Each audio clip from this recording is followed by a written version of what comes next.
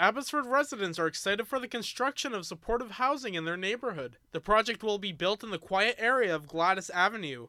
Resident Ernie Strayton believes the $5.1 million decision is a right step forward to end homelessness in his city. Oh, it'll make it better, I guess.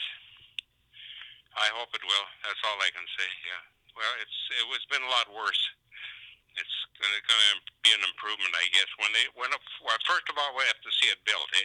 The facility will house up to 30 homeless men. Construction is set to be complete in spring of 2017. Caleb Harder, Evolution 1079 News.